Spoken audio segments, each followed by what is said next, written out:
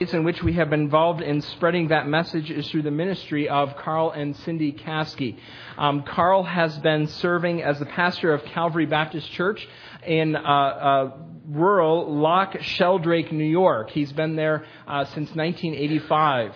He went there to plant that church, and as perhaps he'll tell you, he has planted a congregation in that building a number of times. It is a very poor area, economically area. It is a diverse, rural, constantly changing area as people come in and out. And one of the ways that you could definitely describe Carl Caskey is that he is a faithful servant of Jesus Christ. He has, for this many years, been faithfully there preaching the gospel of Christ to a congregation constantly changing, and a church smaller than ours. In fact, Carl might be a bit nervous because this is the largest congregation he's addressed in a while in the ministry that he has. But we're really pleased to be able to participate with Carl in the ministry that he has. His wife Cindy is here as well, and she is a faithful partner to him. And Carl's going to speak to us a little bit about the work that he does, and then he's going to open God's Word to us. It's a privilege for us to welcome Carl Caskey this morning.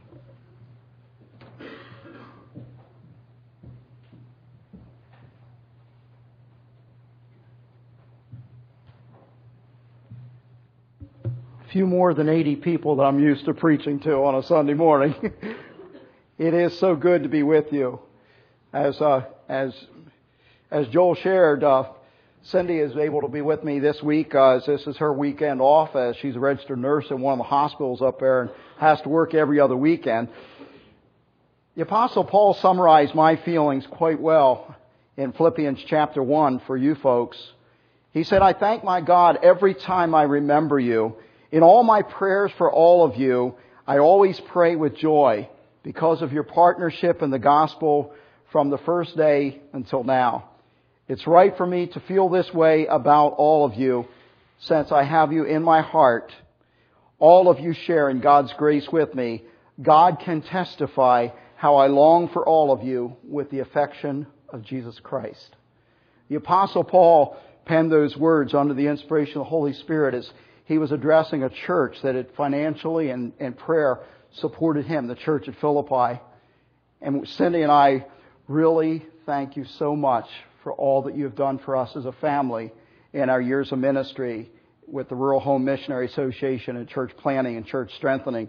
God has located us and planted us in a community, in an entire county that desperately needs the gospel of Jesus Christ. And regardless of which direction you go from the church that we're planning, there's another community that does not have a strong gospel preaching church. So God has put us right where He wants us to be. We even have people coming to our church whose Baptist church in our area has closed. And we have 2 other Baptist churches that are struggling just for existence with 10 to 15 people going.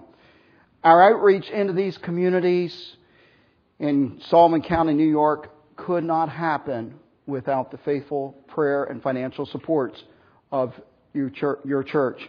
This morning I'd like to share with you 3 things. I want to start out with a brief DVD that will just summarize some of the aspects of our ministry.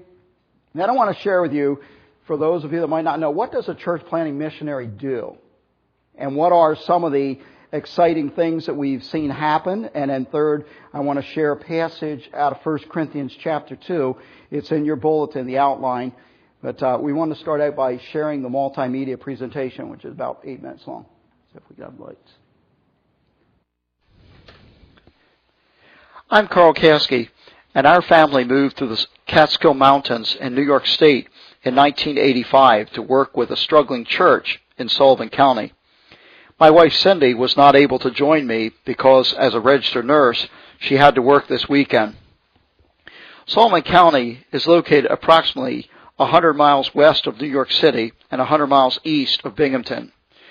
We are with the RHMA, whose mission is to plant and strengthen churches in rural America. We came to Calvary Baptist Church after the church had been open and closed for many years and was struggling to stay open with a handful of people. In 1 Timothy chapter 4, verse 15, it says, Be diligent in these matters. Give yourself wholly to them, so that everyone may see your progress. We would like to share with you the progress that God has brought about in our church planting ministry in the Caskey Mountains. One area that has required a lot of time and work is the church building itself. The building was approximately 125 years old when we arrived and was in major need of repair.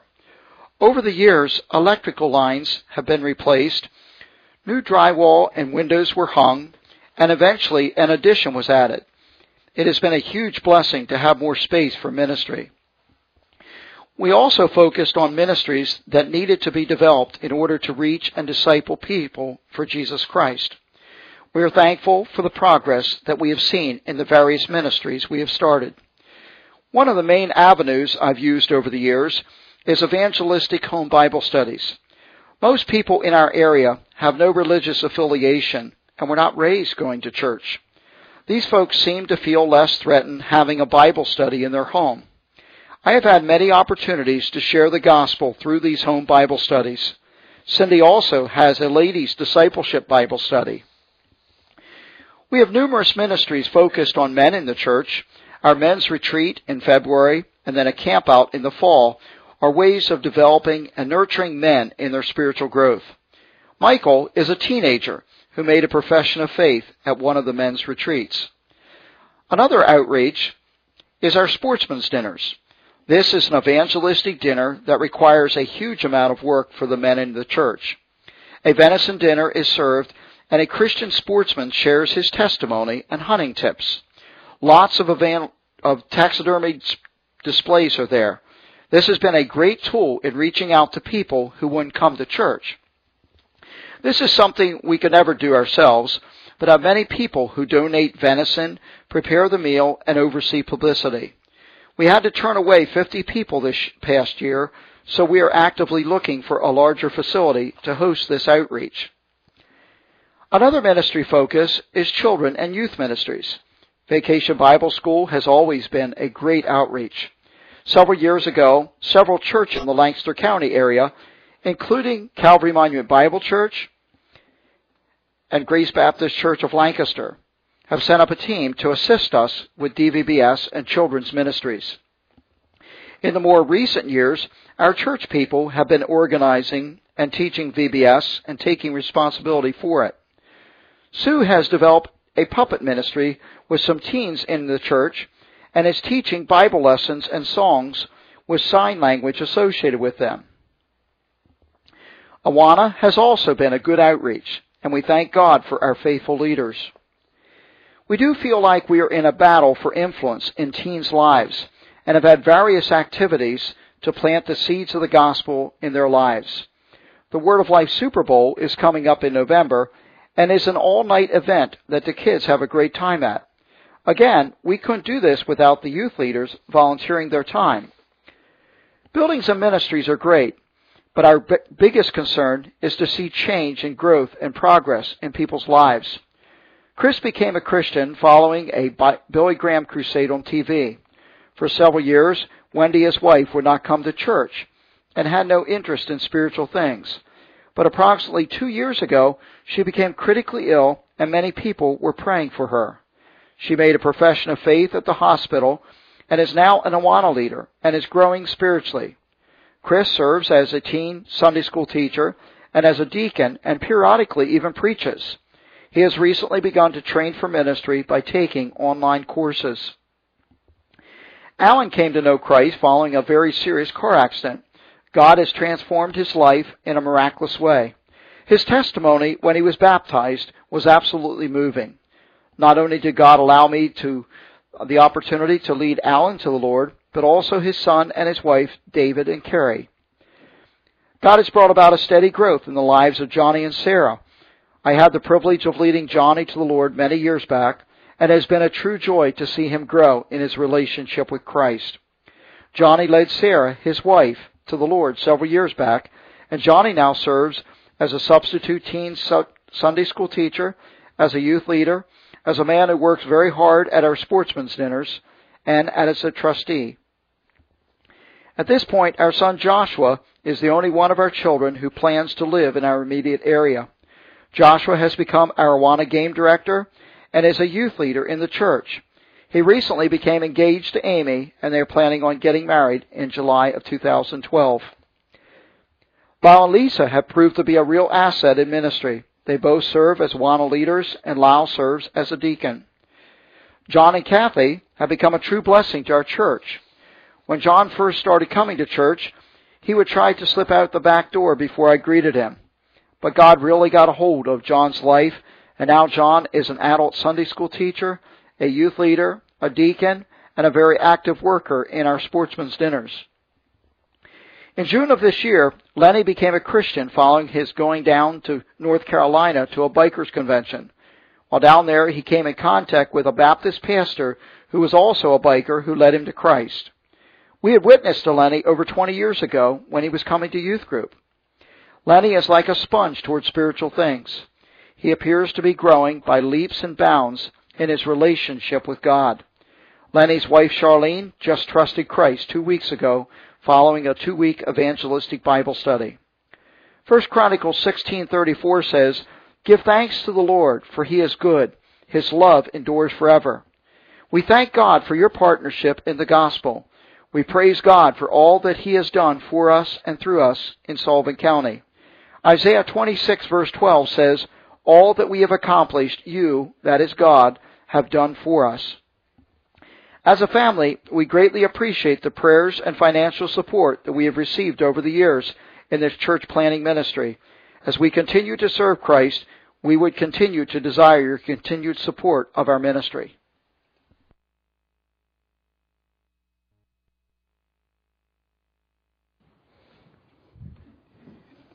I know that some folks don't know what a church planting missionary does, so I'd like to just take a few moments to just briefly reflect upon 6 different areas that missionary church planners fulfill, these key areas. The first, of course, is visitation. I'll go into any home where the Lord will allow me in, though there's a lot of homes in Sullivan County that they won't even talk to at the door. They just say, "I'm not interested." They won't even answer the door.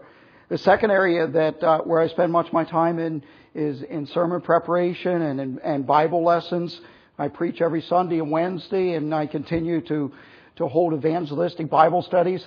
I just had the opportunity this past week, this upcoming week, I'm going to be starting an evangelistic Bible study with a man that he's probably in his 30s. And I asked him, I said, "So do you even have a Bible?" And he says, "No, I don't." So we're getting him a Bible, and I'm going to take him through the gospel. So pray specifically for a man named Jason this upcoming Thursday. Cindy also teaches. She teaches our children's church on a rotating basis, children's Sunday school, ladies' Bible study. She's a very busy lady. The third thing where much of our ministry is involved in is simply in ministries. We've got all kinds of ministries for children, for adults, for ladies, for men. I continue to oversee the sportsmen's dinners, which is a very great ministry in our area. I serve as our Awana commander, and I chair the deacons and trustees meetings, all those kind of things.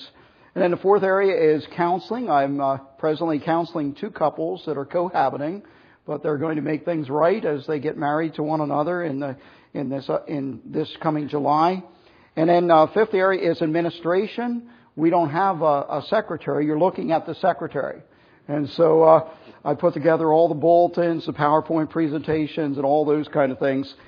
And some of the more time-consuming administrative responsibilities I have, keeping records on everyone that works with children and teens in the church. As of 2007, our church's insurance company demands that we have a child abuse prevention policy and procedures that we follow. And so I have to keep all the records of that, and which might not sound like much, but when you get 30, 40 people and you got to get references and everything, you got to keep everything up to date on that. But so a lot of administration in that area, and also as I said, with the sportsman's dinner, we've got our 7th sportsman's dinner coming up, and unfortunately we're not able to find a larger facility, so we turned away 30 to 40 people last year, and we're probably going to end up having to turn away people again this year. The 6th area where much of our time has been involved in is building renovations. which we have rerun every electric line, every plumbing line. We have gutted the inside of the church, installed insulation, new windows, new doors, and all those kind of things. But that's pretty well done. We're almost, we have the church where we want it to be in the area of its buildings improvements. I'd like to also share some significant changes and improvements we've seen in the church over these past couple of years. The first major change is in the number of people that we've seen come to know Christ as their personal Savior. I was able to count 16 adults that are presently in our church that either Cindy or I have led to Christ. So roughly about a third to a fourth of our church, we are like the spiritual parents to these people. The second major change we've seen over the years is the startup of all kinds of ministries. We started up Awana clubs, Vacation Bible School, Children's Church, youth meetings, ladies and men's Bible studies, sportsmen's dinners, a spiritual retreat for men in February, and a camp out in September. One lady in our church began a puppet ministry where she goes around into liberal mainstream denominations to share the gospel. And she's involved five of the teenagers in our church, young girls, that participate in this puppet ministry. Wayne and Kathy Levitt that come to our church, they oversee a correspondence ministry with Source of Light, and several of the ladies are involved in a Christian crisis pregnancy center ministries up in Sullivan County. We have 2 of them in the area. And then the third major change is in the area of missions. We've gone from where we have never supported, the church was not supporting any missionaries at all, to where now we are able to support 3 missionaries part-time each month, or with a small amount each month. And then the fourth major change is the church's facility. We have it right about where we need it to be now, where we can function well. The fifth major change is in the area of discipleship, which has always been a priority. One of the things that we really are in need of is spiritually qualified leaders, which for the first time we had 3 deacons, which we've never had in the years that we've been there. And the one deacon is being relocated back to his hometown to take on a family farm, so we're back to 2 deacons again. So, but we'll rebound from that. Now, the 6th major change is in the area of commitment. When we first came to the church, there was about 6 committed people, and now we praise God that on most Sundays we average 70 to 80. So the commitment level, it isn't as good as what we'd like to see it, but it is definitely making strides.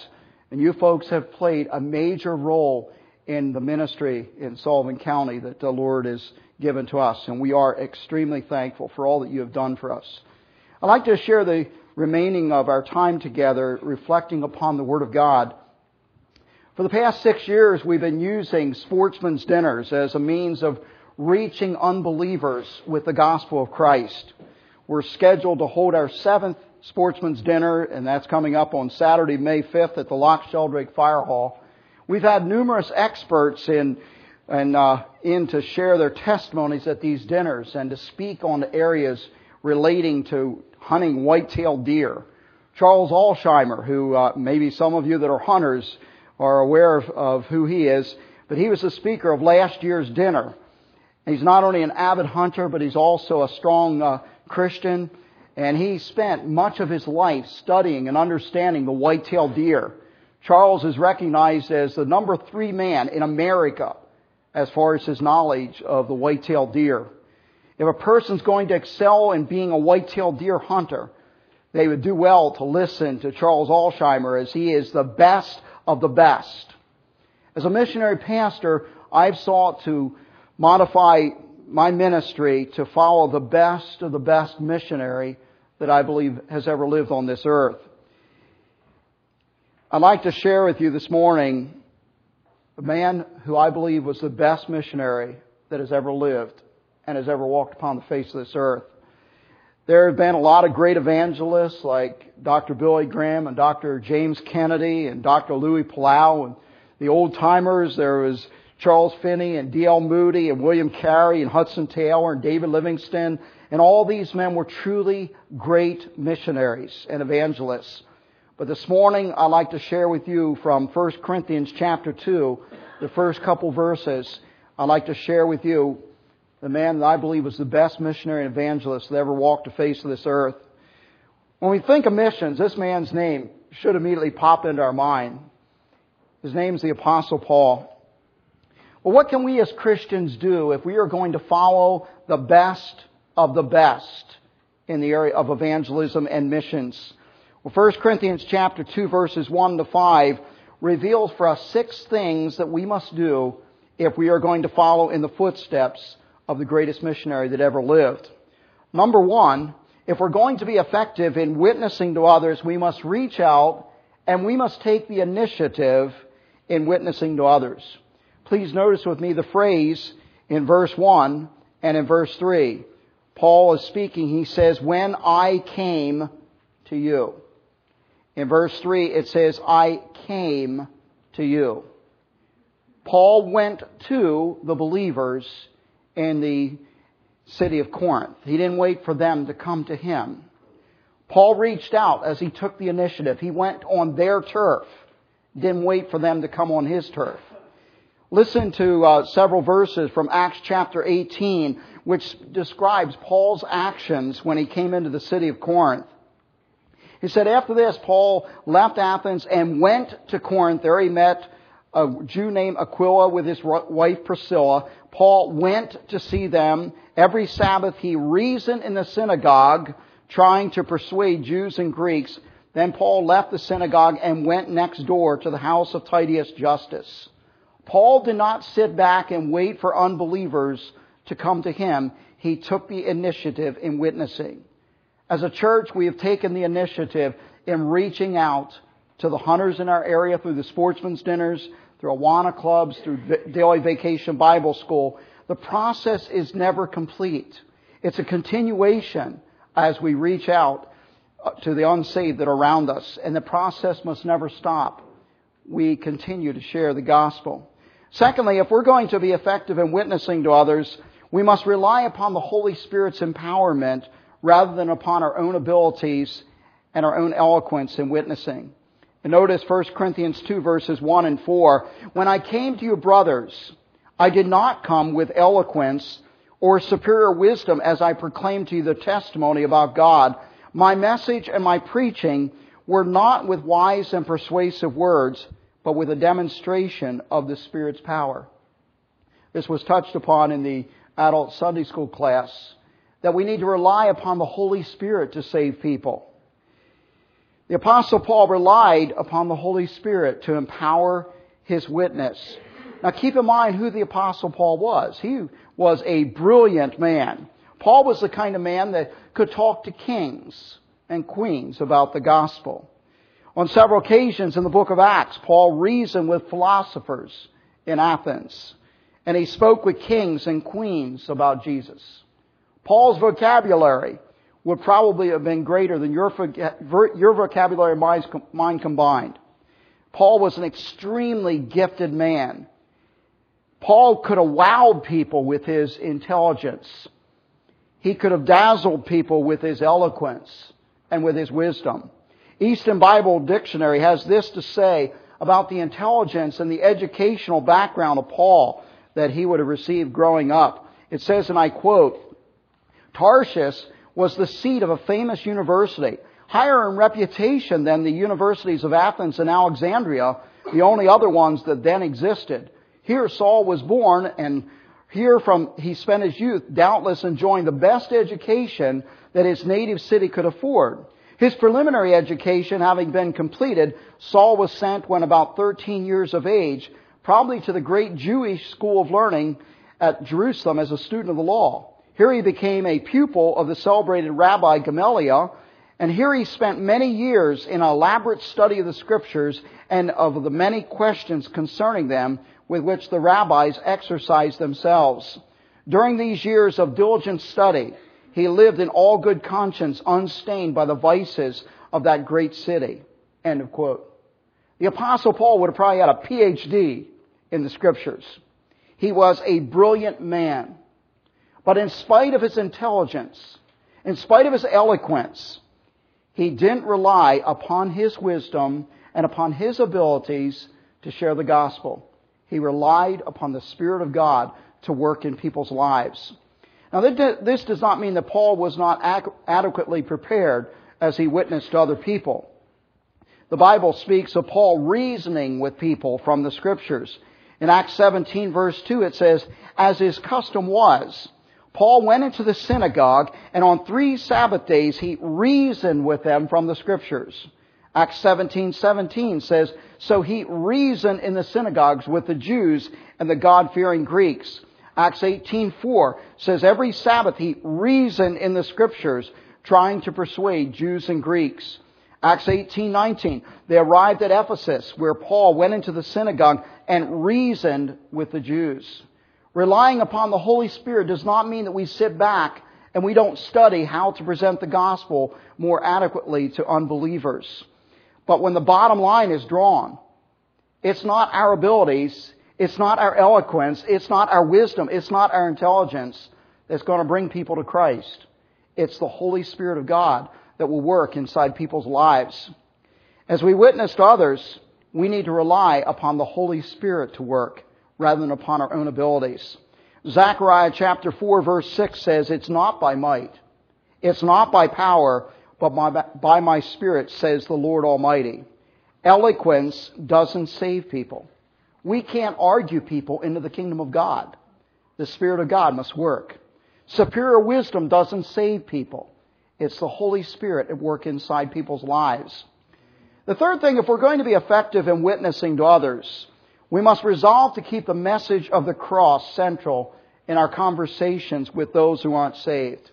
Even as we sang this morning, what can wash away our sins? Nothing but the blood of Jesus Christ. Please notice with me verse 2, for I resolved to know nothing while I was with you except Jesus Christ and Him crucified. The Apostle Paul kept the message of the cross central in his conversation with unbelievers. People aren't going to be saved because we talk with them about their homes and about the weather and about their jobs. It's only as we keep the message of the cross central that people will be saved. As Christians, we need to focus our conversation with the lost, and we need to keep the cross central. Keeping the cross central is not a main thing. It is the main thing. Salvation is only through faith in Jesus Christ and His sacrifice. Number 4, if we're going to be effective in witnessing to others, we have to refuse to allow our feelings of inadequacy and fear to prevent us from witnessing to others. Paul said in 1 Corinthians chapter 2, verse 3, when I came to you, referring to the Corinthians, he said, I came to you in weakness and fear and with much trembling. Bible scholars tell us that there's 2 different meanings behind this verse. The first, it centers around Paul's feelings of inadequacy. Even though the Apostle Paul was a brilliant man, even though he had tremendous eloquence and oratory skills, he felt inadequate and fearful when he was sharing the gospel. Keep in mind some of the people that Paul witnessed to. He witnessed to philosophers. It tells us in Acts 17 verse 18, a group of Epicurean and Stoic philosophers began to dispute with him. Some of them asked, what is this babbler trying to say? Others remarked, he seems to be advocating foreign gods. They said this because Paul was preaching the good news about Jesus and the resurrection. Talking to philosophers about Christ had to have been intimidating even for the Apostle Paul. But Paul debated with these philosophers. On other occasions, Paul actually spoke with the high-ranking Jews of his day. He spoke on several occasions with actual kings and dignitaries. Paul would have had to have felt inadequate at times, yet in spite of his feelings of inadequacy, he continued to share the gospel. He did not allow his feelings to keep him from witnessing to other people. Let's face it, friends, we live in a very feeling-oriented society. Many Christians don't witness because they don't feel adequate. We have to refuse to allow our feelings to dictate whether or not we share the gospel with other people. There's simply too much at stake in this one. The eternal destinies of people are in the balance. Number 5, if we're going to be effective in witnessing to others, we must regard our witnessing to others as a serious matter.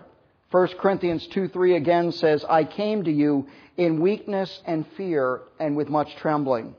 The second meaning behind this verse centers on the attitude that Paul had toward witnessing to others. Paul trembled over the seriousness of getting the gospel out the way God wanted it to be presented. I could almost see Paul praying before he witnessed, as his prayer would have gone something like this: Lord, help me to know what to say. Don't allow my words to detract from people coming to know Christ. Paul took telling other people about the gospel very seriously. When I'm with the men of our church, I at times joke around with them just like I'm one of the boys. But when I come to preach the Word of God, when I go into a home to share the gospel, I take it very, very seriously because I realize what's at stake. I realize that eternity's at stake. When Paul came and he talked to people, he trembled with fear because he knew the message was serious. He knew that people needed to be saved in order to have a relationship with God. And if we're going to be effective in witnessing to others, we have to regard our witnessing to other people as a serious thing. And then number 6, if we're going to be effective in witnessing to others, we must root people's faith in God's power rather than in man's wisdom. Notice with me 1 Corinthians chapter 2, verses 4 and 5. Paul said, "My message and my preaching were not with wise and persuasive words, but with a demonstration of the Spirit's power, so that your faith might not rest on men's wisdom, but on God's power." Paul did not want people to root their faith in man's wisdom. He wanted their faith to be firmly embedded in God's power. When a person's faith is rooted in man's wisdom, it's on very shaky ground. Colossians chapter 2, verses 6 and 7 says, "So then, just as you have received Christ Jesus as Lord, continue to live in Him, rooted and built up in Him, strengthened in the faith as you were taught, and overflowing with thankfulness." Ephesians 4, verses 12 to 15 says that God wants the body of Christ to be built up and to not be tossed back and forth by the waves and blown here and there with winds of doctrine. If we're going to be effective in witnessing to others, we must root people's faith in God's power and not in man's wisdom. The application from these verses is very basic. Each one of us as Christians needs to follow the best of the best. And that's the Apostle Paul. Paul was the best of the best in telling other people about Christ. What made him so effective? Well, number 1, he reached out and took the initiative in witnessing to others. Number 2, he relied upon the Holy Spirit's empowerment rather than upon his own abilities and eloquence. He resolved to keep the message of the cross central. He refused to allow his feelings of inadequacy and fear to prevent him from witnessing. He regarded his witnessing as a very serious matter, and he rooted people's faith in God's power rather than in man's wisdom. These 6 things made Paul the best of the best evangelist and missionary that ever lived. We have to follow in his steps. Before us lies a brand new week. As we will go out, we will influence people's lives toward Jesus Christ as we follow Paul's example. Let's close with prayer.